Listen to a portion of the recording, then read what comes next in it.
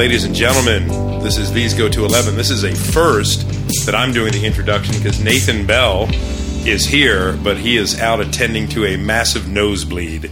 Don't mess with me. No, yeah, exactly. We have a very special guest in studio, that is famous. He's well-credentialed. Of course, I'm talking about Scott Perry, who is here with us. Scott's been on our podcast in the past. With his high school friend Steve Molesky, as we've talked about Orioles stuff. And when he was here, Scott, about a month ago? About a month and a half. Yeah, it was at the midway point of the Orioles season when we were feeling really, decent. We were at 500 and feeling like, the Orioles had a pretty good shot. Steve was here, and we asked him, said, we'd love to do something like this with a knowledgeable sports guy to do a Ravens preview. And he said, hey, what about Garceau? And we asked if he could put in a good word. So that's our real special guest. It's Scott Garceau, who is from The Fan, 105.7, and that doesn't do the half of it. Scott, at the risk of embarrassing you, first of all, welcome. Good to be here. Yeah, it's great having you on. It's a real honor. I'm not going to deny my nervousness. When I think of the Ravens 2000 season, it's always your voice that I hear. That great play, that's your voice, am I right, Scott? The Tennessee game in the playoffs that year when Lewis stripped the ball from Eddie George. Isn't that your call that you were making? Yeah, that's Tom Addy, and I probably hear Tom cheering in the background. But yeah, I always thought that was kind of Ray's signature play. I mean, there's so many good ones in his Hall of Fame career, but if I go back and think about one play, I guess what it meant. Remember, that team at that time had never had a winning season in franchise history. 2000 kind of came out of nowhere. Yeah. As I reminded Brian Billick often shortly after that. Yeah. Too good, too soon. They're going to expect this every year. Right. Yeah, that's true. That game was incredible. I remember that game was just such a fluky game. There was block kick. The block kick. It was such a bizarre game, and that play though was amazing. The way you just saw, when they slow it down, and you see Lewis's eyes zeroing in on that ball, and he says, "I knew it. I knew I could take that ball," and he just took it right out of Eddie George. Moment. That was a great moment. Oh, incredible. And I've gotten way ahead of myself, Scott. It's okay. I'm not going to do a bio of you justice. So can you tell us a little bit about yourself, family? I know you're not from here. We know that you are a Green Bay guy or a Wisconsin guy. Actually, northern Michigan. Close to the Wisconsin border. Yeah. Well, give us your Reader's Digest life story. Yeah, real quick. Dad was an underground miner, worked in the iron mines. Yeah. Mom worked grocery store checkout, later managed a women's clothing store. I was the youngest of three boys. My brother Dennis was the athlete of the family. And he's probably the reason I'm sitting here with you guys and the reason I got into this. 5 years older than me.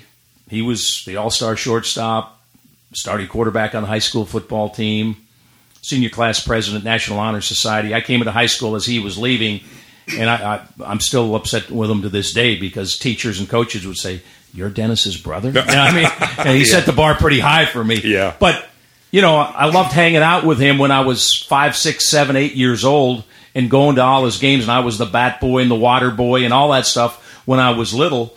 But I developed this love for sports. Yeah. And when I wasn't playing it, I was watching it, listening to it. And so that kind of got me going. And you get old enough where you start thinking about you're going to have to get a job in life. And I worked in the mines in the summer. They would hire us. They would hire us as like summer relief, and it was good money when you were going to school, hard work, and you'd go, "Man, I'm really going to hit the books. I don't want to do this the rest of my life like Dad did." Yeah. But then I started thinking about love sports. I wanted to be a coach or a broadcaster. Yeah. And I tell the story. Coach Phillips, whose scouting report on me was he's not very big, but he's slow. Yeah. He kind of helped me develop my broadcast career because I realized I probably wasn't going to be the next Bart Starr, Brooks Robinson, Al Kaline at that age. So how can I make a living in sports? And I thought about coaching, was serious about that. And then one day after football practice, guys hanging out, it's dark outside, and here comes Coach Phillips out of the shower area, kind of squeegeeing up and grabbing a jock strap and a towel and cleaning up. And I said, well, maybe I'll be a broadcaster. Yeah. There's a coaching side that isn't so glamorous that we don't get to see. Not everybody's Vince Lombardi or Earl Weaver. Yes. And I started in broadcasting at home when I was 19 years old in radio. Interesting twist, just irony. One of the teams I covered was Iron Mountain High School, and their two guards on that basketball team were Tom Izzo, Michigan State's head coach, and Steve Mariucci, who went on to good things in coaching in the National Football League and now broadcasting on the NFL networks. But I've known those two since they were 14 years old and their families. And, and I was 21 when I started in television and spent 4 years in Marquette, which was Marquette, Michigan, home area. And then I was married about a year, and my wife and I kind of sat on unseen without any children, went to Albuquerque, New Mexico. It's like I got called up to AAA. Right? And that was the Dodgers Farm Club at that time, and they had some great teams. Dave Stewart, Rick Sutcliffe. Who else? They had 3 20-game winners on that pitching staff. Bob Welch.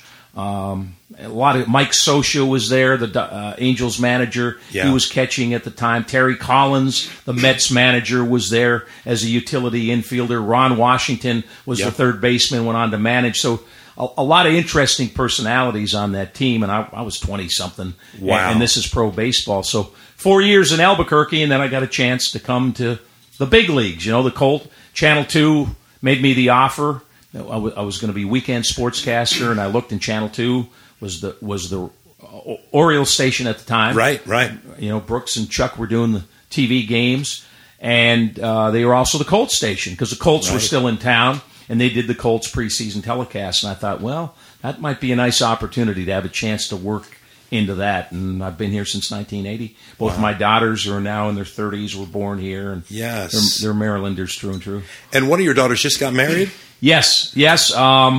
Kelly got married August 1st. They left for Greece today in their honeymoon. Wow, that's great. And my younger daughter was married a year and a half earlier, Danielle, and we're expecting our first grandchild in October. Wow. So we're excited. It's a boy. It's a boy. Very That's good. awesome. Yeah, so a lot of good things going on.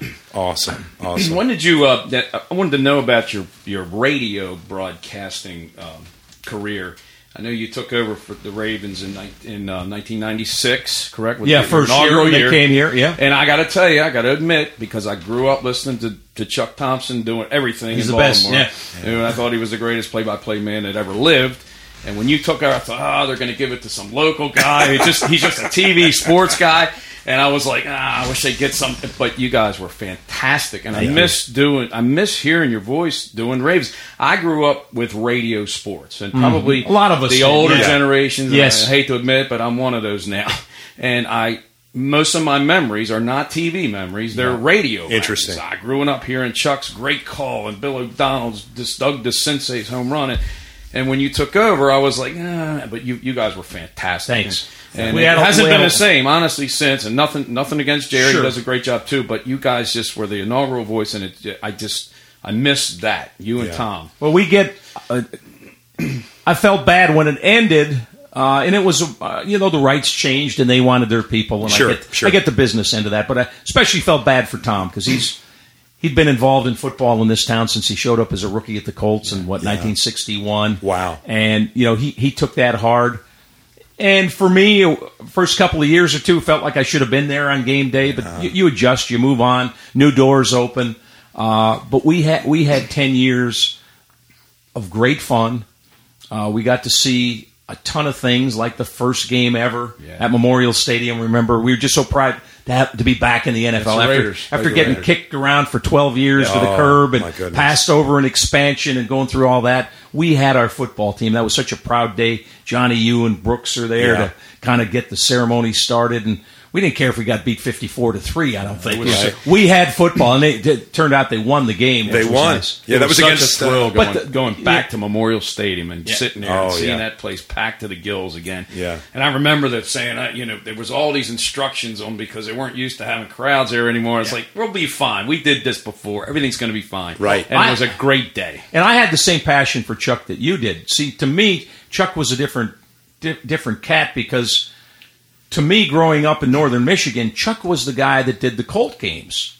Right. Because back then, CBS would have the hometown announcer, and that was Ray Scott for the Packers. I remember Ray It was Chuck Thompson for the Colts. It was Van Patrick for the Lions. And I only knew Chuck as he's the Colts guy. He'd have the hat on and love that voice and love the way he called the game. Didn't always like the teams he was broadcasting for because Lenny Moore and those guys were a pain in the butt if your team was the Green Bay Packers and Johnny U. But I had this great admiration for Chuck. And then I came to Baltimore, got a chance to know him. I worked with him on Oriole broadcasts. So when they gave us the job in 1996, I went to the people at the radio station and I said, I want Chuck Thompson to call the opening kickoff. Wow. I said, if I'm doing the game, Chuck can do the opening kickoff. And I called Chuck, talked to his wife, Betty, and she said, I'll give him the message, Scott, that is so nice, and I'm sure he'd like to do that. Wow. So as it turned out, Chuck had to be down on the field. There was some pregame ceremony that he was a part of. I remember that. So I said, let's make this work. So we got a sideline mic, and Chuck probably couldn't see very well. Yeah. Down on the field, and he was getting up in his years. Yeah. But if you go back and listen to the opening kickoff, Chuck called it. He was down on the field. I remember He that. called it and then threw it up to the booth to us. was great. I thought that What a great that was the gesture. only way to Great transition. And Chuck meant so much to me, and I know how much he means to everybody in this community. I still can't listen to his Hall of Fame speech without breaking down. I mean, Yeah. my kids are looking at me. What are you crying for, Dad? I said, listen to this speech. Yeah. I grew up listening to this. guy. Listen This to guy- that voice. Oh, my you know, goodness.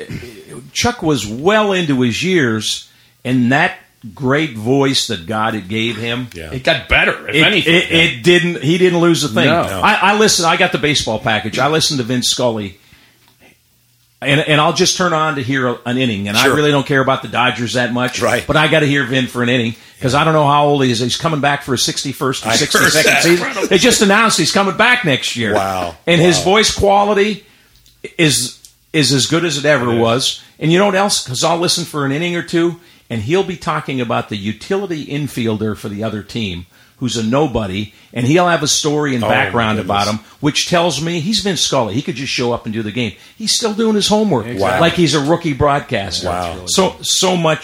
So much preparation, and Wow. boy, you got to admire that. And that's the way Chuck was right till the end. Wow. Yeah, Scott Perry here, our friend, you have that little anecdote, Scott, where you weren't you coaching a kid? Oh, great story. Yes, it was my son. My oldest son made his all-star team at White Marsh. And I was going to help out coaching the all-star team. I think he was like 12 years old. And so I'm out there on the field. I'm running around. And this kid's, and I don't even remember his name now. He keeps telling me, my Uncle Chuck is coming to the game.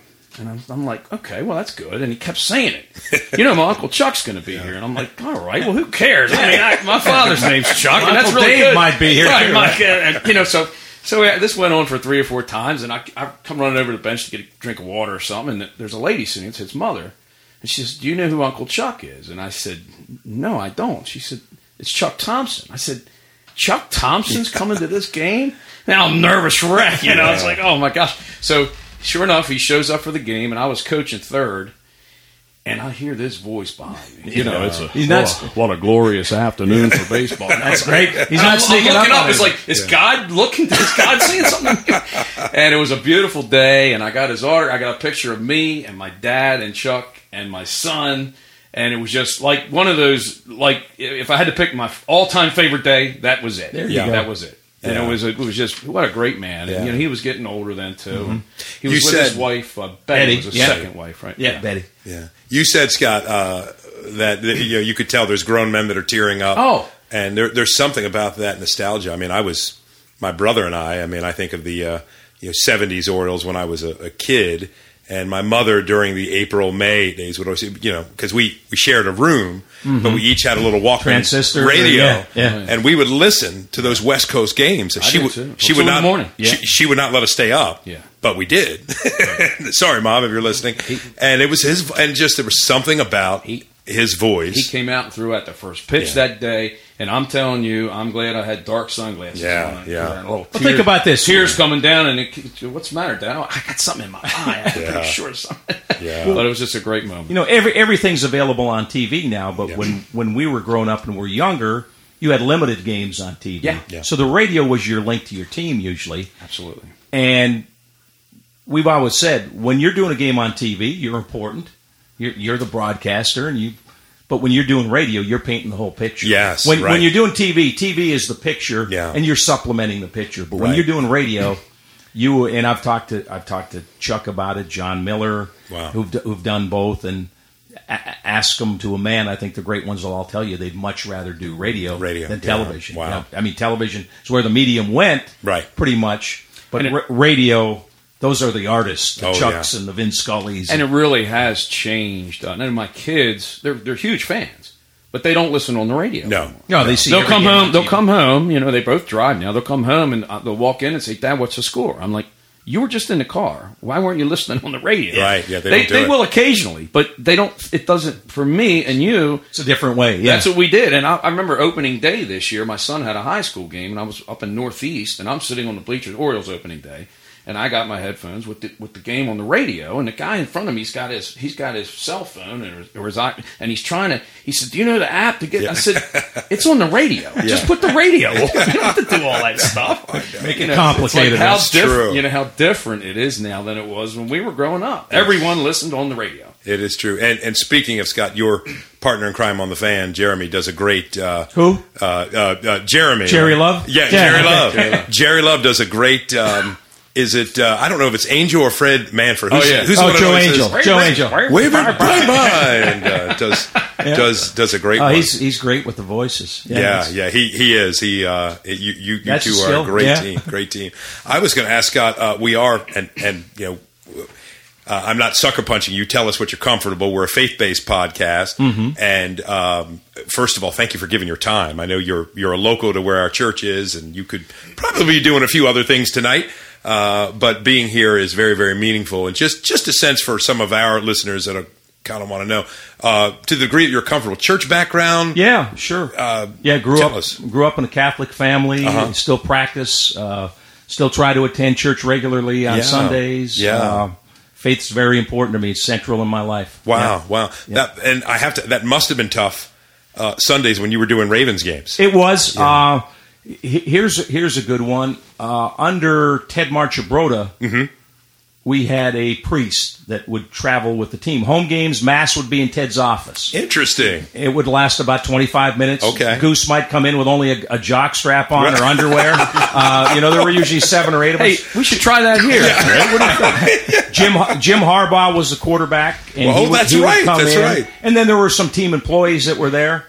And Father Chris, who said Mass is a good friend, I still see him, and Yeah. we've stayed in touch over the years. But we had a standing joke when we'd get on the charters, and Father Chris would travel with the team. First time, Father Chris is across the aisle, and Tom Maddie and I would sit together with an empty seat between us, and I would say, "Hey, Father, if you got time, maybe you could hear Tom's confession on this flight." And then we'd say, "Well, wait a minute, we're only going to Cincinnati. This isn't long enough." So the next flight, we were playing the Raiders or somebody out west. I said, "Father, this could be the flight. We might have time for Tom's confession." But That's great. No, That's great. it's always been, little guy, I was an altar boy, and Wow. went Wow. to a Catholic grade school 1st through 8th grade, Sure. St. John's. We didn't have a Catholic high school in town, so then we all went. There was only one public school in town. It wasn't around here. Like, what school do you? Well, you went to Ishpeming High School. That's the only Right. school in town. But no, it's central to my life and everything I do. Wow, neat, Scott. Thank you.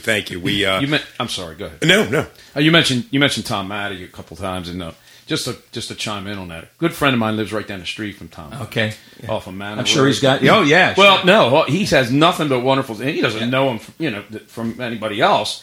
But he says every now and then he'll have a party at his house, and everybody in the neighborhood's invited. No to his way. house. That sounds It's like a nice big my house. man, yeah. Is it Carroll Manor Road? I can't Yeah. remember. It's off of Manor Road. Yes, yeah. And my friend Lou he said a couple times he's just a big party and just stop in and visit with Tom Maddie. Seems like a great giving great guy, Yeah. lights up a room. Everybody leaves feeling better about themselves when they've had some time And with he him. was Wow. one hard-nosed football player. He really was. We had a little thing, Kevin Byrne jokes about it all the time from the Ravens, because we'd go out to dinner, usually a Saturday night on the road. The guys, the engineers, myself, Tom, maybe a couple people from the Raven like Kevin would join us. But after having dinner and maybe a glass of wine, they'd kind of poke me and say, okay. And we'd be in a crowded restaurant in Cleveland, Cincinnati, somewhere, and when they kind of ribbed me So I would stand up and say, "Ladies and gentlemen, near Hall of Famer Tom Maddie." Yeah. And all the guys at the table would call, and Maddie would act like, "What are you doing?" Yeah. And then pretty soon you'd look, and the Super Bowl ring would be traveling around the room. People would be coming up for pictures. I'm a big Ohio State fan. Yeah, and Tom would love it. But we had a lot of fun for 10 years. On the road, traveling, playing golf together. We spend time in Ocean City together in the summers, and we've stayed close. Yeah, we worked together. We did the Ravens for 10 years. We did the Colts. We did the USFL. Yeah, Baltimore Stars in 1985. Oh, We did the CFL team on TV a couple of years. We did some college football together. We're still doing the Turkey Bowl. Oh, right. Tom's done Calvert Hall Loyola with me the last Yeah. few years. So we've probably had a 25-year working relationship. We had a championship in the USFL, did we not? 1985. And we also had a championship in the CFL. Yeah. 1995. Kind of went under the radar, but we did. Well, that USFL team, we were talking about it recently.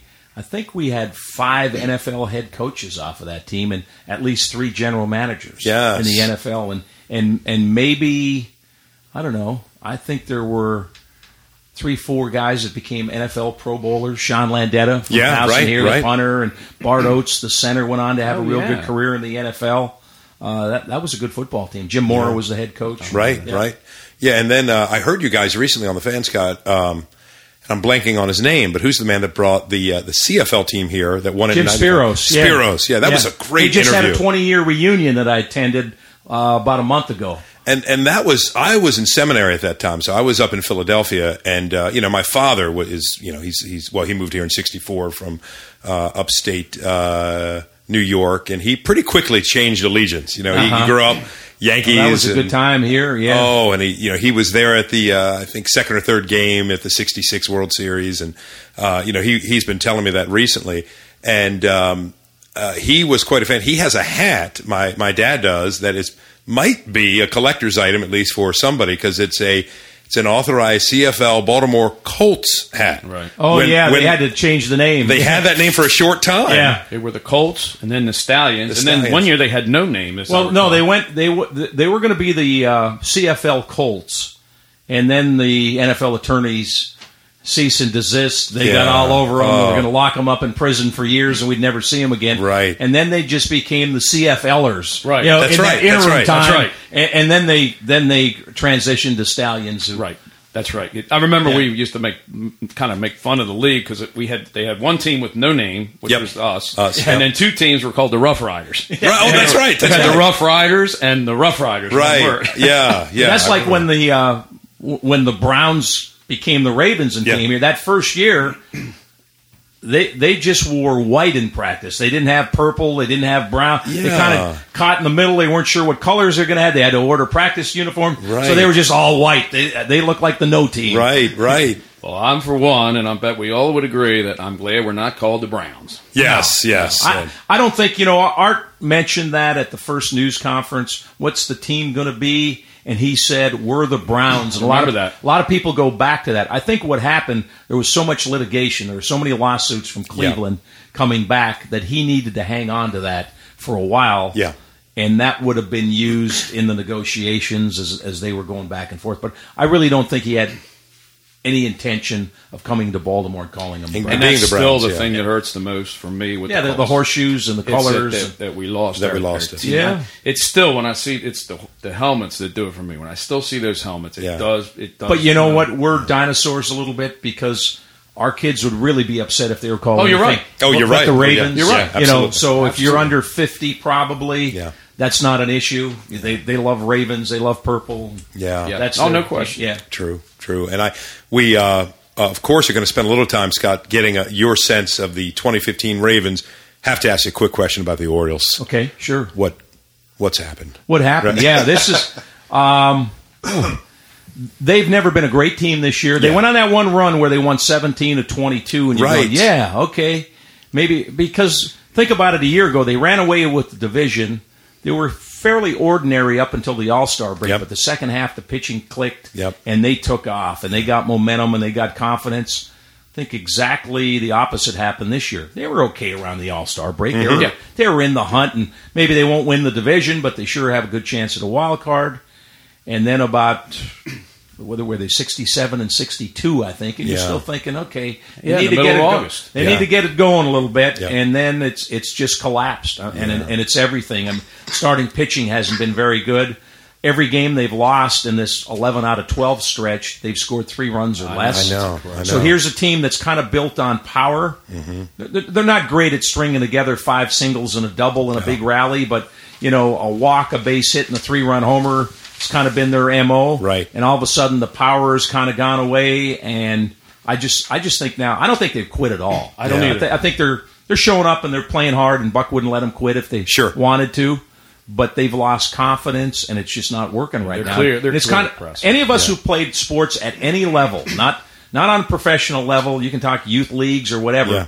There's a point where you've got a team, and you got a real good chance to win when you get on the field. Right. It's like he's going to pick me up. He's going to pick me up. I'm going to do it tonight. You're going to do it tomorrow night. And then there's times when you just lose all that, and you're kind of looking around and going, what bad thing's going to happen tonight? Yep. Somehow, some way, we're probably going to lose this game, and I think that's where they are right now. Yeah. It's just not happening. Yeah, it's tough. I mean, but as professionals, they have to figure out how to fix this. They got. But I'm saying they're too good. They got too many games left. They can't just tank it. I don't think they will. They're To me, I was talking to Jeremy today. I said it's little things to me, and I don't think they're going to be a playoff team this year. They'd have to do something pretty remarkable. I heard this. Yeah. But I said, you know what? I think it's since 1984 they haven't had 4 consecutive winning seasons. Wow. And they're a little bit under 500 now. They could make a little push here, get back to 500. And to me, that's a small battle. You're not going to get a trophy for that one. Sure. But if this team could finish 500, I like that. Don't give in. Right. Don't give in. Keep battling. See if you can get your head above 500. And if something crazy happens, it happens. But keep firing away. Yeah. Real quick, I guess, before we move on to the Ravens, what's going to happen in the offseason? Well, that's key. That's key for probably this offseason might determine what the next 4 to 5 years look like. Yeah. And I don't think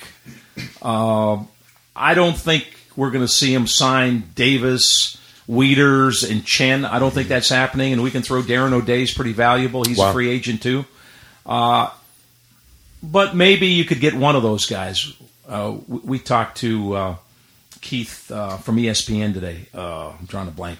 Anyway, Keith Law, yeah. A lot of respect for Keith's knowledge, and he said that he thought of those free agents that maybe Chen would be the one to bring back. Yeah. He said he's not so sure. He thinks the other two are going to get bid up pretty high. Yeah. And it only takes one team, but he said, Chen's not a superstar, but he's very good and he's left-handed. And maybe the market won't be crazy because there's going to be a lot of good free agent pitchers this offseason. So if you could bring Chen back and then take the money that you would have spent trying to get those other free agents and go out into the free agent market and bring in a couple of good players. Maybe you can bring Parra back. Let's see, because the pitching staff's going to look different. I think Tillman and Gausman are back. After that, it's kind of a crapshoot. Yeah. Who's going to be here next year? I've been hearing talk about Jordan Zimmerman. I guess maybe that's a possibility. Yeah, I mean, really with the Nats. Interesting. I would think, and a lot of people don't have a lot of, I guess, optimism about the Orioles management, front office, ownership. But I got to think that Dan Duquette and Buck have to have a plan. Yeah. And they know what they might lose. So how do we make up for this? And then you just can't throw crazy money around saying, oh, wait a minute, we lost Davis, we lost Wieters. We got to go out and get a free agent and buy 2 Ubaldos or something. Right. You got to be careful how you're spending that money. I think and you got to keep developing in your own system. Because think about it. We went through the Yankee lineup the other day, and they can buy players. And I think we have Gardner out in left field. Everybody else, first, second, short, all the way around outfield, DH. I think 4 of the 5, or all 5 starting pitchers. There was only Betances, who's really good in the bullpen, that were homegrown. Everybody else, they bought him. They bought him. They traded for him. They brought him in from somewhere else. Look around. Now there was a time where Posada, Mariano Rivera, Jeter, they had some homegrowns, but now McCann, the catcher, came from Atlanta. Teixeira, he'd been around Texas, Atlanta. Second base was from outside. Didi Gregorius, they just traded for him. Chase Headley's on third base. Center field's Ellsbury. He was in Boston. Right field's Beltran. The DH is A-Rod. He came from somewhere else. Sabathia, go down the start. Evaldi, all the starting pitchers came from somewhere else. But they got enough money to throw around to fix that if it's not coming from your system. But you got to develop within. And right now, the core of this team that's we know is going to be back is Adam Jones, right? He wasn't an Oriole in the beginning, but he came in early in his career. Sure. If he feels like an Oriole. He does. Yeah, they helped develop him. Manny Machado's an Oriole up through the system. Jonathan Scope, who really stepped up his game this absolutely. year. He's an Oriole, so you're developing some of your own. Yeah. And that's what you have to do if you're a medium market team. And I consider the Orioles, they're not a small market. They're not one of the big 8, 10. They're somewhere in the middle. Yeah. And you can decide how much money Peter Angelos gets from Masson. I don't know what it is, but it's not like Yes Money in New York. It's not the Texas Rangers $1 billion cable deal. I think the Orioles are kind of a middle-of-the-pack franchise, and you have to develop in your own farm system. And then you can spend some money, but you can't miss on 3 big free agents if you're that kind of team. Don't you think it's important, Scott, that as a gesture to the fans that we don't let our payroll go down? Oh, yeah, I agree. I mean, we got to say, hey, look, guys, even though we couldn't keep Chris Davis and Matt, we're still going to spend the money. I think they need to be 10 to 15 in payroll. I wouldn't want to see them much lower than 15, which is the middle of the league. If you got 30 teams, I'd like to see them up a little closer to that 10 to 12 range. Yeah. And I think you can win there. Yeah. It's not all about money, but the teams that spend all the money have a lot greater chance of being in the playoffs every year. And that's what you see with the Yankees. They're not winning the World Series every year, but they're probably going to be in the playoffs most years. Yeah, I think it gives them a little more grace. There's a grace. And they can miss. They can miss on a couple of free agents. We can't miss on They could have 3 Ubaldos miss on them and still have a playoff team. Are you saying Ubaldo was a miss, you think? So far. He did have a good first half. He had a great first half. Yeah. And he had a great second half in Cleveland. Think about this. Somebody was saying the other day, they said they need to fire the hitting coach. The hitting's really gone down. And I said, well, wait a minute. Let's think about this. And it's been terrible lately. Yeah. They haven't scored over 3 runs. I said, let's talk about the core of the team. Adam Jones, he's down a little this year, but not a lot. He's having an Adam Jones year. At the end, he'll be up toward 30 homers. Sure. He's having a nice year. Jonathan Scope really upped his game this year. Yeah, he did. Right? Went from hitting a little over 200 to closer to 300 this year. Manny Machado, brilliant year. Yeah. I thought he'd come back and play well. I didn't think his numbers would look as good as I think they'll look in another month. So he's up. Jones is okay. Scope is up. Chris Davis, much better than last year, right? Yeah. There's 4 key guys in your offense that are all having better years than a year ago. Right. But all those complimentary guys, they went 0 for 5 or 0 for 6 on left and right field. Yes. Diaza came in last year, looked like, hey, he could play left field. He's not going to be a star, but a nice complimentary player. Bust. DFA. Yep. Parmalee, DFA. Oh. Brandon Snyder had a nice second half in Pittsburgh last year. Maybe he can come in, hit 20 homers, and hit 270. Nope, DFA'd him. I mean, all those guys they missed on. They did. So I think part of it. Now, Caleb Joseph, nice year for him. I like him. And you know what? If Wieters goes and Caleb Joseph and a Clevenger type are the 2 catchers, I think you're okay there. I think you can spend money other places and play with those guys. No doubt. No doubt. Yeah.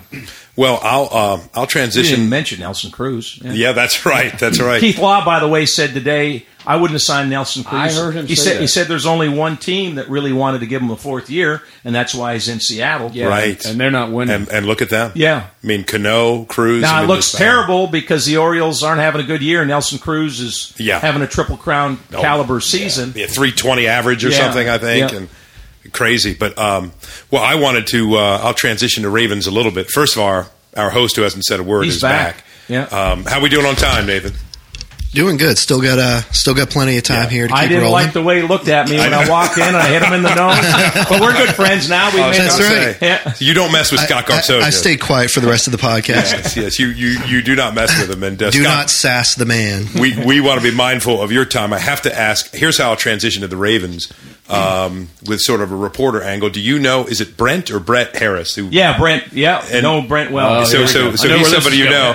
Obviously, I have to ask. I actually spoke to him yesterday. Yeah. Oh, you did? Yeah. Your thought on that uncomfortable exchange at halftime of the preseason game this past week? I thought it was horrible. I think Brent did his job. He didn't ask any crazy questions. No. He asked about things we saw in the first half, and John went about 3rd grade on him. Yeah. John went 3rd grade on him, and the stare in the end. And the week before, he'd pushed the camera. I saw that. So he was 0 for 2. And then I thought John handled it about as well as he could yesterday. He came back and said, Brent's a good guy. He did. Okay, I missed that. I've done shows with Brent. I got to get better at this. I've never been good at these with the networks. I've been bad with the local guys with this. I got to get better. Okay. Now, my hunch is, I think it was heartfelt, and John stepped back and goes, this doesn't look very good. Because here's the other thing. Brent Harris is standing there with a Raven shirt on. Right. He's part of the Raven broadcast team. Yeah. Hired by the Ravens to do a job. Right. Not paid by them, but hired by the Ravens, approved by the Ravens for a So the only people really watching that game are Raven fans. Yeah. And John got to be above that. No matter what happens, it's part of your pay grade. You are the face of the franchise. And I know it's not easy to walk off the field, compose yourself, but the interview took 23 seconds. Right. So bite your lip. Yep. Answer 2 questions, go in the locker room, and move on. Right. It's part of being professional. Yeah. And I thought John failed the test. He as much as said that yesterday. I'm fine with it. I think it's done. That's good. Unless it rears its ugly head again. Yeah. Now, we were getting calls yesterday. Oh, he's our coach. I love him. He's spunky. That's fine. I think he's a good coach. But there's a right and wrong way to treat people. Sure. And he failed miserably. And it's not. I don't think that's. I've done 150 of those interviews. Wow. It's something. It's something no reporter wants to do because the coach doesn't want to do it. Right. He's got one foot in the locker room. Yeah. It's like, let's go. Let's get this done. Right. And you throw out there a couple of things and you hope to move on. And by the time, watch the next time you watch it, college football, pro football, wherever, as the coach is ending his last statement, he's walking away. He's moving already because he his mind's on his team and getting inside and doing what he has to do. Yeah, I'm sure most of these But they make coaches... $6.5 million a year, and that's one of the reasons because people watch television and listen to radio, right? Well, and Scott, the we didn't fans. tell you that our pastor here makes that much money. Well, I didn't want to go there. No, I mean, we didn't want to go there. Scott, you can probably tell by this impressive office combined studio that I'm living large here. It looks like you've got a working office. Yeah. He's looking for an extension on his contract. I am. Yeah. I am. Trustees have not come back to me on it, but I'm waiting. The Baptist church down the street's offering him a little bit more. We're gonna My agent's got that. My agent's got that under control. But was that me? Yeah, that's you. That's you, Nathan, which is scary. I always wondered. It's interesting you say that. So you were that guy. Were you that guy for Billick ever? Not halftime. I did Brian right after the game. He dropped an F-bomb live, and he apologized a million times. It was over a replay thing. They lost a replay. Okay. And he was trying to explain it, and he said, if they're not going to do that, they ought to... And then we're live, right? Wow. There's no taking that one back. Wow. So he apologized the next day. Sure. And that wasn't directed at me. It was just... He was just angry. Yeah, he was just angry, and he lost it. And it happens. It's a very emotional game. Yeah. They're emotional people, but you got to control yourself a little bit. And do you think some of this is because I heard some people, or saw it on Twitter and stuff.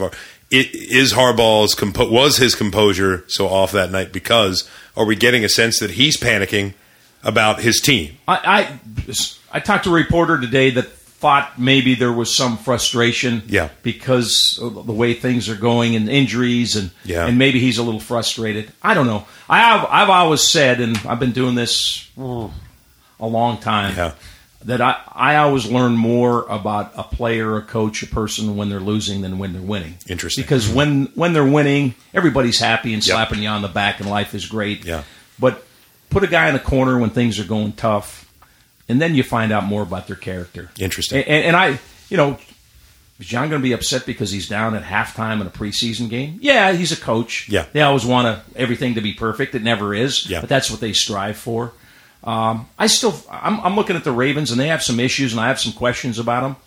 But I think they're a 10-11 win team probably again. Yeah. If they're 9 or below, I'd be disappointed. Sure. But I think the Ravens, Steelers, and Bengals are in. Shake them up, put them in a hat. Yeah. And one of them will win the division, and one or maybe two of them will make the playoffs as a wild card team. Like last they're year. all, What happened last year. They're all pretty good teams that are going to go after each other and knock each other out, and we'll get into late December, and one of them will be a game up or tied. And that's all you can ask. Yeah, right. That's a good division. Absolutely. It used to be for a long time, this was a two-division team. It was the Ravens and Steelers. Yeah, that's Every true. year. Who's going to win this year? Is it the Ravens, Steelers? And then, Marvin got the Bengals. Yeah, he absolutely. elevated them into the picture. Now, they've been terrible in the postseason. Sure. But they're certainly capable of winning the division, being a wild card team. And it's safe to say that Cleveland will not be one of those teams.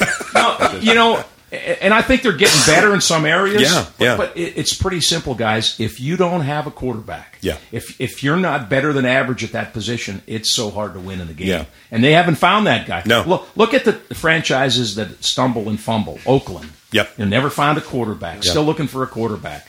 Buffalo, they've had issues. I mean, since Jim Kelly, who've been their quarterbacks. Right. And that Buffalo team looks pretty good Yeah, this they year. got Tyrod Taylor. Tyrod Taylor's that's there. right. But there they are again. I said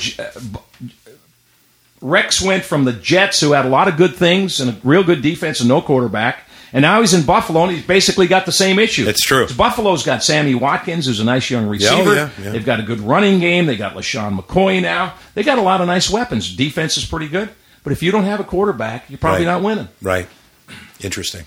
I think that what's going to make the Ravens a very solid, and you know as well as what is, the games are won in the trenches. And I think bringing all 5 starting linemen back this year, I think is huge for this team. And if they can stay healthy, if that offensive line can stay healthy, I think it's going to make a huge difference. It's going to make they're a force to be reckoned with. And you know what? They can even sustain an injury or two because I love their depth at offensive line. Yes. Urschel and Hurst both showed last year that they can step in and play. So I think they got 7 good offensive linemen. Yeah. That was the big swing last year. Yeah. 2 years ago, their offensive line was horrible. Yeah. Now, that was the year Ray Rice didn't do anything, but Yep. nobody else that carried the ball did either Nope. because the offensive line was horrendous, and Joe got sacked a ton that year. Oh, it was terrible. So I think that was the turnaround of the team last year. The offensive line came together. Yeah. Forsett had a big year. I think he led the league in average per carry. He was 5th leading rusher in the league. He was. Yeah, that 2013 year, Scott, the way I looked at it, I thought I was humbled because I always sort of ripped on Matt Burke as an old guy. Come on, we got to get fresh blood in there. And I think when you saw his departure, how much more valuable he was to that line than I ever really recognized. Sure. And they realized that too, and they went out and got Zuta. Right, exactly. And say we got to get better there Because we had Gradkowski, right? Yeah, that was, Gino. Yeah, was not. He was a young kid, but wasn't real strong at the point of attack. Yeah. I think he's in Denver now. Yeah, that's right. That's right. Yeah, I know you've got many Ravens questions, Scott. Well, I wanted to talk about, but basically position by position. I guess we can move on to wide receiver now, and I think that's one of the bigger question marks now. Oh, I agree. With Perryman not playing, Yeah. and I don't know when he's going to play or if he's going to play at this point. I think that's huge. Yeah. I mean, Steve Smith is a very solid wide receiver, but he's not a young. He's getting up there in age, and I don't think he's the deep threat that we really need. And we were relying on Perryman to add a lot to that, and he's not playing, and that makes me nervous. I call him Steve. It sounds like a rock group. Steve Smith and the question marks. Yeah. Because everybody there. Yeah, and I mean, what's Steve's 36? 36, I think. 15th season. Yeah. So is that hamstring going to go in week 4, 12, or will he make it through his final year? Yeah. And he was terrific last year. Great competitor. All the young guys watch how he works. But even Perriman now, let's say he's ready to go in 2 or 3 weeks. Plays in week 2 or week 3. He missed all the training camp. I know. He missed the entire preseason. And if Steve Smith missed all of that and was healthy in week 2, fine. Right. He knows the system. Right. He's been out there. But the speed of the game, adjusting to defense is so different for a rookie wide receiver. Yeah. And I think Perriman's behind the 8 ball for at least the first half of the season. Wow. And I would guess if he shows up in week 3 or 4, they'll probably have some packages in for him. Yeah. Some things that he's good at. Well, one thing, run as fast as you can and see if Joe can throw the football out there. You got that play all the time. Yeah, absolutely. But I think really going to hurt him as a rookie to miss all of that time. It's a shame. A veteran. I like the young tight ends. I think that group is going to be fine. Does Pitta come back in the second half? I don't know. I think we're hoping for a lot. I think he's dealing with some serious things there. It could be career ending. Yeah. We'll see. They put him on the PUP today.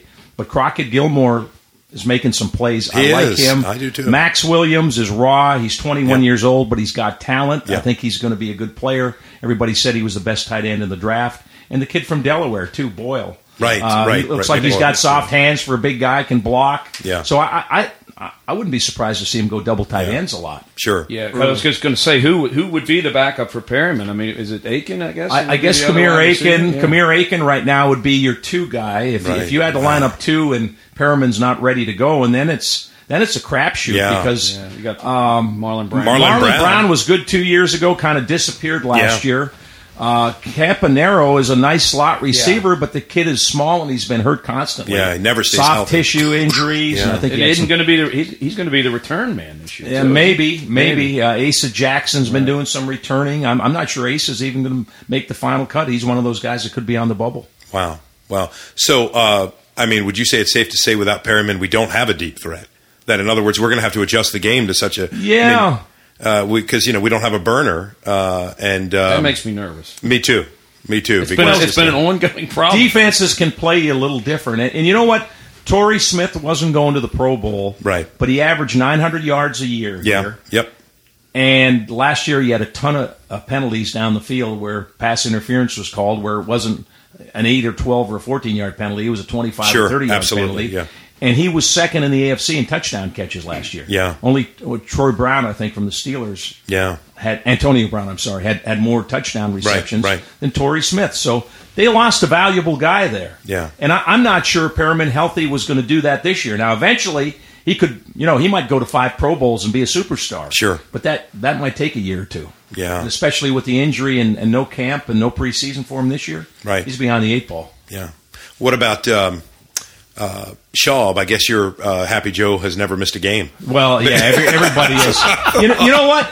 I kept hearing, and I don't see much of training camp. A lot of time practices in the afternoon. I'm on the air, but everybody said, "Man, he's having a rough camp." Wow. And they said one day, Suggs said, "Hey, we're the guys in the purple jerseys." They picked him off 2 or 3 times. And, they were giving him trouble. I thought he played pretty good in the first week. That was the home game with New Orleans. Yeah, he right. came in and made some plays. He did. And I thought, you know what? And then the 2 times since, not so good. Yeah. Now, here's the deal. They're into him for $2 million.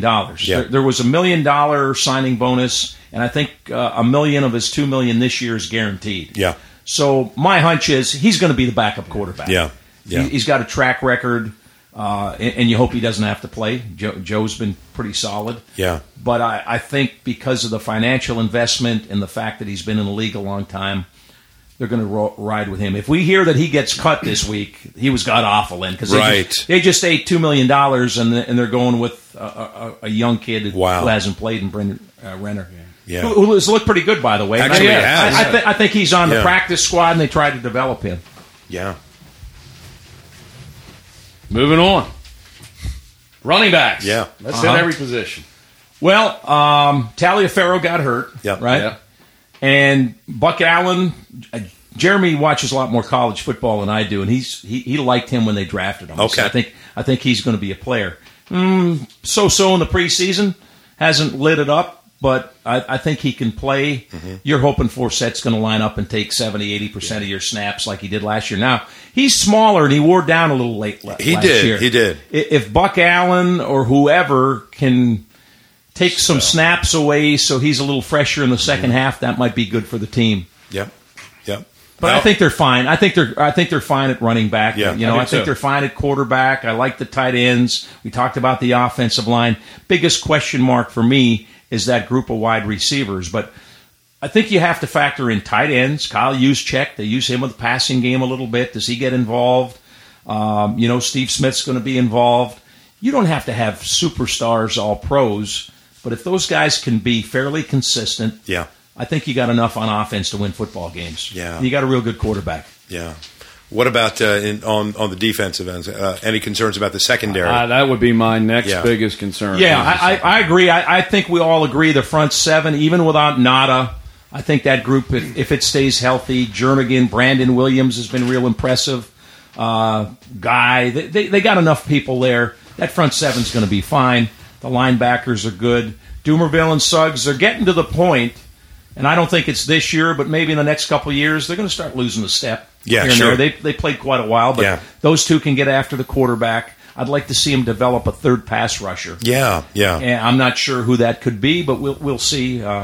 Mosley was fantastic. He was was a rookie, went to the Pro Bowl. Smith's a good, solid veteran. So I think that front 7 is good. Right. They can win with that group. Jimmy Smith back, I think, is one of the, I hate to use the word, he can be an elite quarterback. He got size, speed, he got the whole package.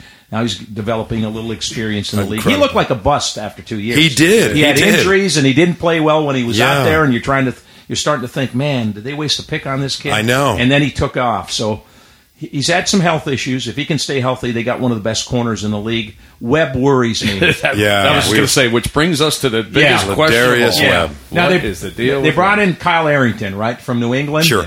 And I'm getting a lot of comparisons. Who was a slot receiver 2 years ago that they lost? Left in free agency, had played well. Wait, you mean for the Patriots or the No, Ravens? for the Ravens. Yeah. I'm drawing a blank. Anyway, he was a good slot cover guy, and they think Arrington very good. Better than advertised. It's not Graham. even a nice player. Was it Corey Graham? Corey Graham, right? Yeah, they right. think he's a Corey Graham Right. player. I loved Corey Graham. Maybe even a little better. So they're really high on what they've seen from Arrington. Yeah. That's going to help. But I think they need a healthy Webb because in this league everybody goes 3 wide now. Yeah. Well, you better have 3 good corners. Scott, I listened to on your 105.7 The Fan station, Vinny and Rob Vinny Serrato, at 10. Vinny has been pretty critical of Webb, and he's made a compelling case for me that said, in all the years he's been with 49ers, Redskins, it's rare to see a corner come in who fails the conditioning test. You might expect that more of a 330-pound lineman, offense, defense. That is just a big burly guy. Their standards a little lower anyway. But well, one of the things with that, and I don't know if it's the case, if he was having back issues or hamstring issues, maybe he couldn't train the way he normally could. Therefore, he's not in the best shape coming in. Yeah. And now he starts pushing it. Right. He passes the conditioning. He starts pushing it, practicing hard. And then he pulls a hamstring. Yeah. Hamstring can be related to the back. Right. And that's the fear with him. Because I've said about him, you see Webby out of pads. He's a small guy. Yeah. He's a small guy with a big heart. And he hits as a cornerback. Oh, he does. A lot of those guys don't like to meet any running back coming around the corner. Right. He get up there and smack them. Yeah. And that can take a toll. Yeah. And he's been in the league a few years now, and I'm wondering, big heart, small body, is that body breaking down? Right. It looks like it. So, he's a big question mark. Yeah. One of my favorite film reel moments on NFL Network is when Deion Sanders slows down the film, and in the final year, I think we had Ed Reed. He just says, "Now, I want you to look at this play here." And he says, "Here comes the guy running," and they zoom in on Reed, and you kind of see Reed step around him, and he goes, "This is what I like to call making a business decision," because he is, making a business decision. Well, I'm not going to take this hit. No, what's interesting in that the first 6-7 years of Ed's career, he would have come up and popped. Always big time. But once he injured his neck. That neck shoulder injury was, a lot of guys might have left the game with that. And he never tackled the same after that. He never did. He threw guys down. Yep. He had to do it more with his arms. He couldn't get his head in there. And that wasn't a business decision. That was a career decision absolutely. For Ed. Because if you watched Ed, probably the first 6 years or so before the neck injury, one of the hardest hitters in the game. Right. But after that, he couldn't play the game the same. He still had the cover skills and the ball skills, but he couldn't come up and force against the run and do some of the things physically that he did.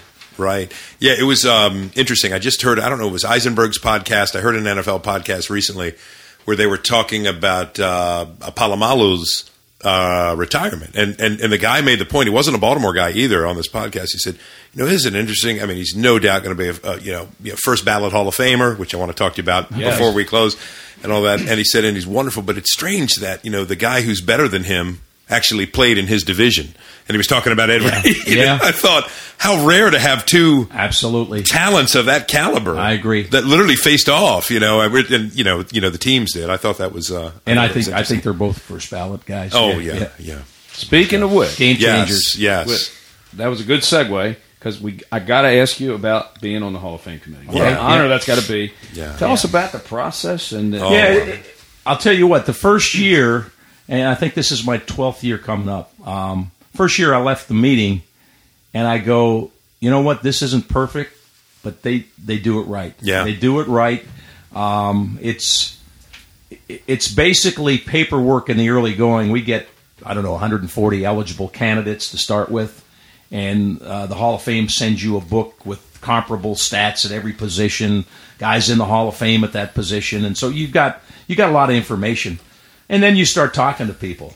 So I think our first cut down is to 25. We list our 25 on the ballot, send that in.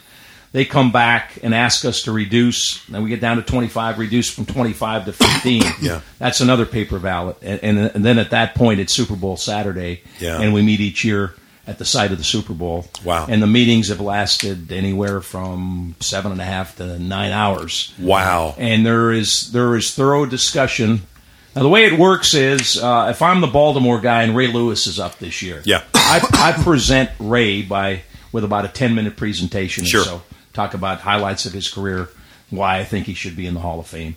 And then it's an open forum. Yeah. Anybody, there's 3 mics in the room, and you pass it around, and somebody might say, what about in 1998, he only had 42 tackles. And I'll say, well, that was the year he missed 6 games with a hamstring injury. Yeah, It might be a question. It might be, well, I think this guy was good, but you know what? So-and-so played his position, and his stats are better than that, and he's not in the Hall of Fame. So there might be a negative, and it can get pretty heated at times. Yeah. It's usually respectful. Sure. But it's a good, thorough airing out. So then we present all those cases, and we're asked to reduce those 15 down to 10. Yeah. We turn in our 10, so we're not really voting for somebody. We're Yeah. doing an elimination. Sure. thing. So I got my 10. Now we come back. The CPA, the accountants are in. They leave the room. They come back. We got our 10. Additional conversation. That's usually relatively short. Yeah. Then we go from 10 to 5. Yeah. CPAs come back in, tell us who the 5 are. At that point, it's a yes or no ballot on those 5. Wow. And you need to get 80% yes to be elected. Usually, not in every case, but usually, if you have gone that far and made all those jumps, Yeah. it's pretty hard to vote somebody no at that point. Okay. It's That pretty makes hard sense. to vote somebody no.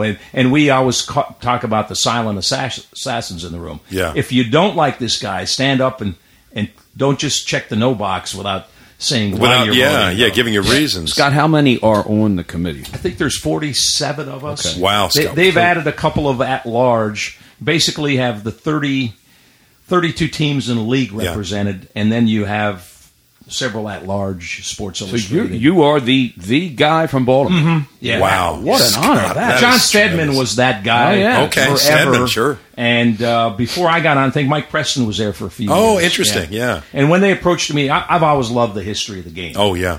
And pretty interesting in that I guess I'm old enough where there's not going to be anybody they're talking about now, even in the seniors pretty much, that I haven't seen play. Wow. That's cool. Because my eyes have been on the NFL since I was 9 or 10, or you could take about 19. I didn't see Otto Graham. That's the Okay, one guy okay, whose yeah. name might come up a lot. I didn't see him. Yeah. But since then, I've probably seen him play. Wow. But then you do your homework and you talk to other people. I'll talk to Ozzie Newsome. What do you think about this player versus that player? Wow. I generally tend not to call on a teammate. I will occasionally. Yeah. I like to call on opponents. Yeah. You're always going to. Let's consider this. If a guy's a finalist or one of the 25 for the Hall of Fame, he was a great player. Right. Just to get that far. Yeah. So he's going to be pretty good. If I ask his teammate about him, I'm probably going to get a glowing report. Wow. If I ask a guy who played against him, who played against everybody else that was good at that period, that might weigh a little more on me. Right. Like Bill Cowher gave me some great stuff on Jonathan Ogden. Wow. If I got that quote from Brian Billick in the room, might not mean as much. Sure. But if Bill Cowher said it, who was his rival, Yeah. in the room, that writer from Cincinnati might say, "Oh, that's pretty good." Yeah. And I would imagine that word of mouth and other people's opinions, especially for linemen, have to be utmost Yes. important because Yeah. There's no in stats. baseball, right? Everything's quantifiable, and Right. if you're a wide receiver, that's kind of But if you're a lineman, No. Sure. you got to go on what other people think you do. Well, you look at things like All Pros, Pro Bowls.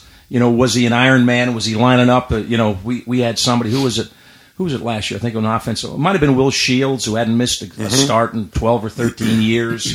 So Wow. that carries value. Scott, is but there- it's imperfect. It's 47 guys who I think care about the job. They just don't mail it in. Sure. When you see how much it means to families and players to get the honor or not get the honor, that's the responsibility. And to me, the thing that breaks my heart is Art Modell not being I in. know. And I told Art before he died 2 or 3 years, I said, Art, you're a Hall of Famer. It's just a matter of time when the guys in that room realize it Right, and vote you in. right. Because of your contributions to this league. Unbelievable. Forget what he did to Baltimore and Cleveland I know. as owners, but his contributions to the league with TV contracts, TV, and Monday Night Football, merging of the leagues, right? Right. And, I mean, his hand was on everything. It's a crime. It is. And I just out of curiosity, Scott, do you? And this might just be personal notes of yours, but like the Ogden. So you gave the Ogden presentation. Yes, I gave Ogden and Art that year because Art was a finalist. Oh, that's right. Art's been a That's finalist, right. I think, at least 2 times, maybe 3. I mean, Ogden. I imagine he just. I mean, what are the odds? 96. We get Ogden, Ray Lewis. Yeah. I mean, it's got to happen. Once in a blue moon? Well, you really got to do your homework to be on this committee. Then, I'm telling you right now, I don't want this job. No. It's. Yeah. I mean, and you get hate mail. Why did you put this? You idiot! Yeah. And, what do you know? But it goes with the territory. Sure. I look at it as an honor. I mean, we don't get paid. I'm out of my own pocket if I'm not traveling to the game and. Go to a Super Bowl and get a hotel room, mandatory 4-night stays usually. Wow. And pay for that trip. It's a couple of bucks. I bet. We'll get a golf shirt or something from the Hall of Fame. Tell me. Thanks. No, I think they care. They know the job we do. Tell me, Scott, they feed you. But it's no, they don't. Well, during the we have a 9-hour meeting. They bring in a box lunch in the middle of it, right? Yeah. That's what we do here. Peter King tapped me. No, we didn't. No, we don't even do that. Yeah. I'm sitting 2 down for Peter King last year. He taps me and leans over, and I thought, what's? He said, I'm making a Starbucks run. You want something? We had a bathroom break coming up. They do, we're getting a little older. They have to have about 4 bathroom breaks, about 8 minutes where guys run to the men's room and get back. But it's pretty intense. I think we started at 7:30 in the morning and broke up at like 4 o'clock. Now they've got that award show that NBC does. Yes. So they announced the Hall of Famers there. So we have a hard deadline because the guys have to be at that show. Yes. So, I mean, are you? Do you get to see that show, Scott, or is that something you just? Yeah, actually last year I didn't go, but we're invited, and they saved seating for us. Was it still Alec Baldwin doing the emceeing? I think he did. He was funny that first year I saw him do it. Here's one other thing about that. We don't know who's in the hall when we leave the room. Wow. We know who the finalists are, those last guys that we voted yes or no, but we don't know the results of That's incredible. Until they make that announcement. Well, one question about that, and then we'll probably wrap up with just one or two more questions. Thank you, Scott, for your time. No problem. You've gone above and beyond. I just got to ask in this. I don't know if you can tell me. I was a little shocked Warren Sapp made it first round.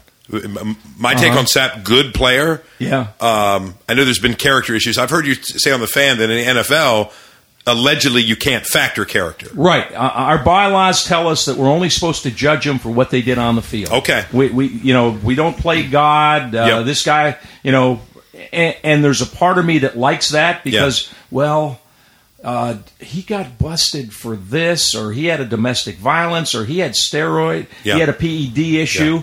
So will that change it? And here's the one that's going to create a lot. Darren Sharper had 60-some career receptions. Right. That says he's probably a Hall of Famer. Right. At least he's a finalist. Yeah. And are we supposed to go in that room, with what he's been through and what he's charged with? Yeah. And we might lean on the Hall of Fame at some point to say, how do we handle this? And, right. And there have been questions asked in the room at times. I remember when John Madden was elected maybe 6-7 years ago, somebody stood up and said, are we allowed to talk about the contributions he made to the game besides his coaching and being a Super Bowl coach, what he meant to Monday Night Football, what the game Madden has meant. The Madden video game, the Madden video game. Yeah. And Joe Horrigan stood up and said, under our bylaws, we're only supposed to consider what Coach Madden did. Okay. Because he is nominated as a contributor as a coach. Yes. But he said, he kind of winked at us and basically said, but we would probably be amiss if we didn't consider all his other contributions to the game. Yeah, absolutely. So, and I think that needs to count some. Yeah. I mean, let's face it, the fans want to see that. Yeah. They want to see John Madden in the Hall of Fame. Sure. Yeah. And you know what? There were 2 that I remember because it used to be before they started the award show that the NFL Network just had a Hall of Fame show, and we'd go down there, and it would be on site. And Madden came in, and he went out on stage when they introduced him, and he was just beaming. I can't believe this. This is the greatest day. And he's thrown his arms up, and he is just the happiest guy in the world. So that one stood out to me. The other one was Ralph Wilson, who, when I walked in the room that day and saw who the finalists were, I thought he had zero chance. Yeah. there are a lot of guys that will say if it comes down to a player and an owner, I'm going player. Of course, and that yeah. can be a personal preference. Yeah. Probably shouldn't be that way. Yeah. But some people think it's a player's game, Yeah. right? And just the way I forget who the other finalists were, I thought it ain't happening for Ralph Wilson. Yeah. Well, in the end, they added up the votes. Ralph Wilson was a Hall of Famer that day. Wow. And he walked up there, and I think he was 94 or 95. Wow. He was still sharp, and he was beaming. And I'm sitting there thinking, you know what? I didn't think I was voting for him. Once he made the finalists, I voted yes. Yeah, right. I said there was no way I thought he would be standing up here today. And this is pretty neat because the guy's alive. It happened before he's gone. That's incredible. And Ralph Wilson, I mean, those Bill teams did go to 4 straight Super Bowls. And he had a lot of chances to move them to other cities for more money because Ralph Wilson was from, I think, Grosse Pointe, suburban Detroit. Oh, okay. He wasn't a Buffalo guy, Yeah. but he would never move that team. Wow. And he saw to it that they stayed in Buffalo during that whole stay. So Wow. that was pretty neat. Well, Scott, we want to give you 24 hours to decide which of the three of us you're going to pass the mantle on for that Hall of Fame committee. So just let us know. Yeah, the guy whose nose I broke. I owe him something. He deserves Blood money, Greg. Blood money. Blood money, literally. Was there any debate, can I ask, on Warren Sapp? Just surprised me a little. No. I didn't think he'd go in the first round. No, I think he was dominating at that position. Okay, sure. You know what? I'm not supposed to tell stories out of room, but I'll tell this one because I think he has told it.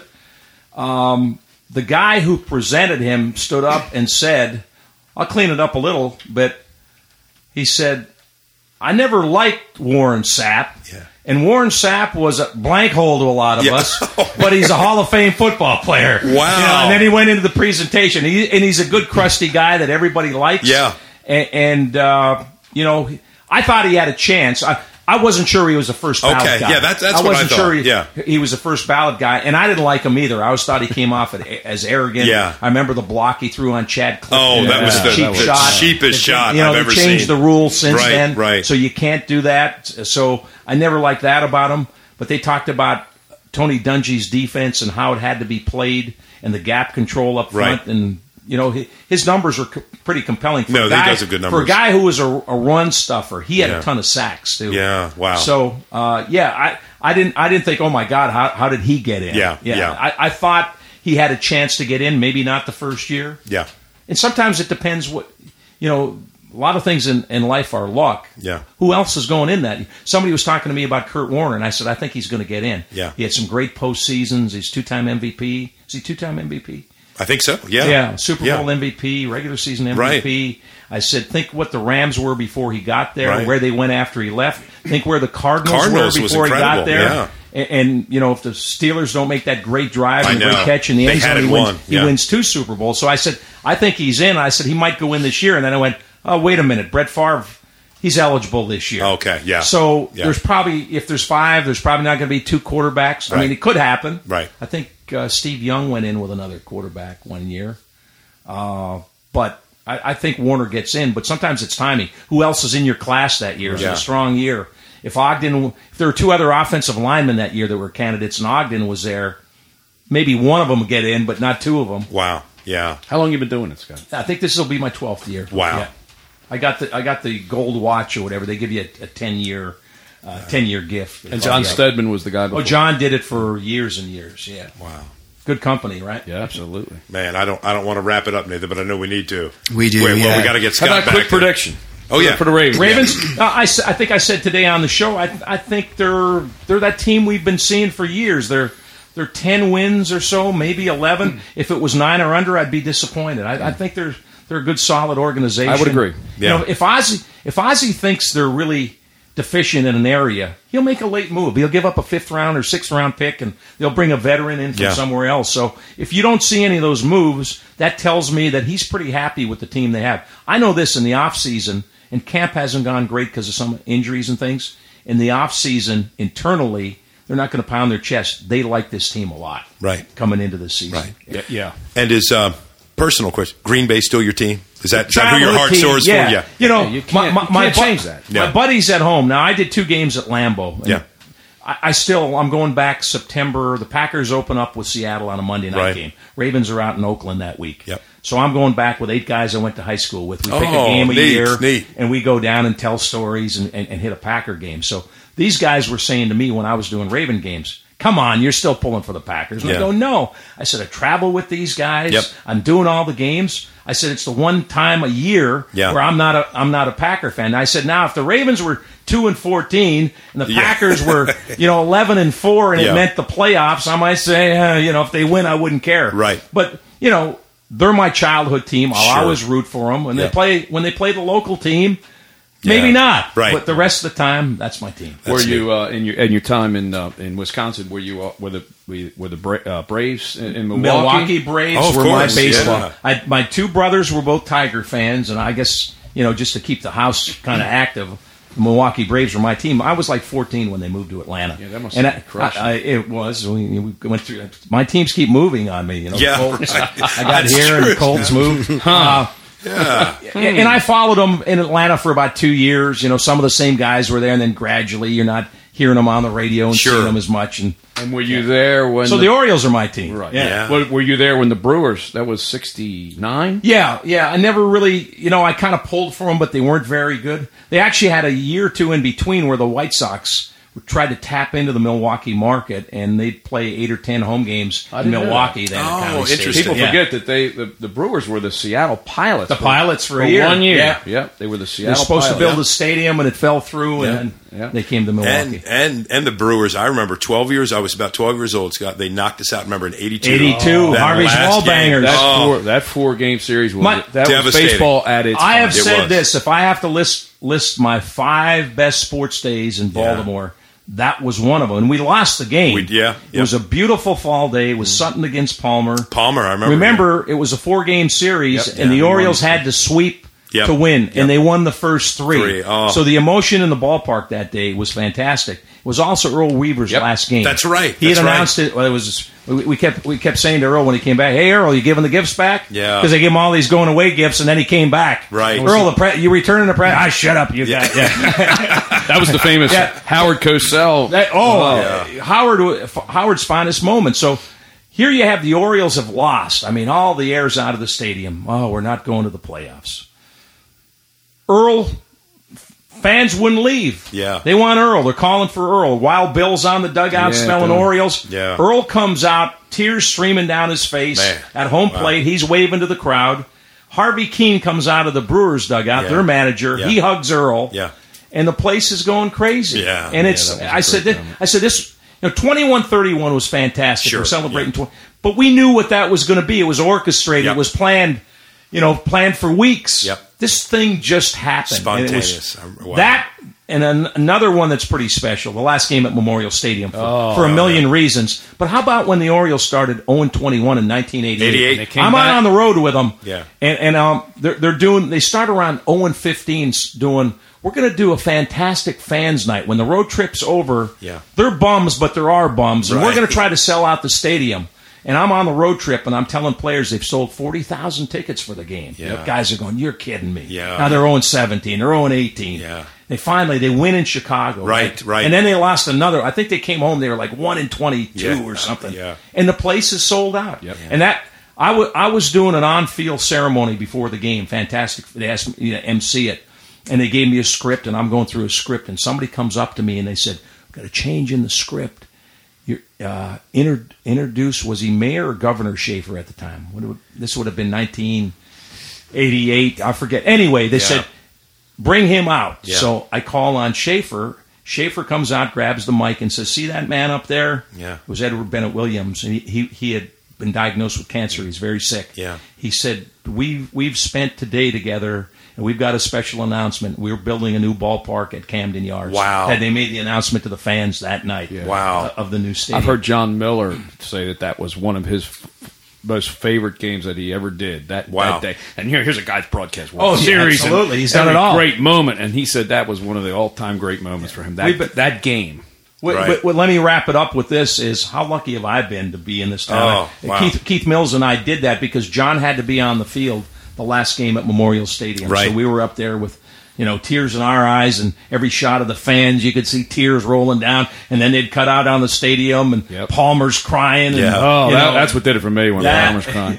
And hearing Chuck broadcast with Mike Flanagan struck out the last. He did the last inning. Yeah, and that's just hearing Mike Flanagan. The emotions attached to that now. Absolutely. Too. Yeah. So how lucky have we been to be in this town? Yes, we are. Guys like Brooks and Johnny Yu and Ray Lewis and the great players that have played in the city. Incredible. It makes me think of that line, Scott, you like in Moneyball. How can you not be romantic about this game?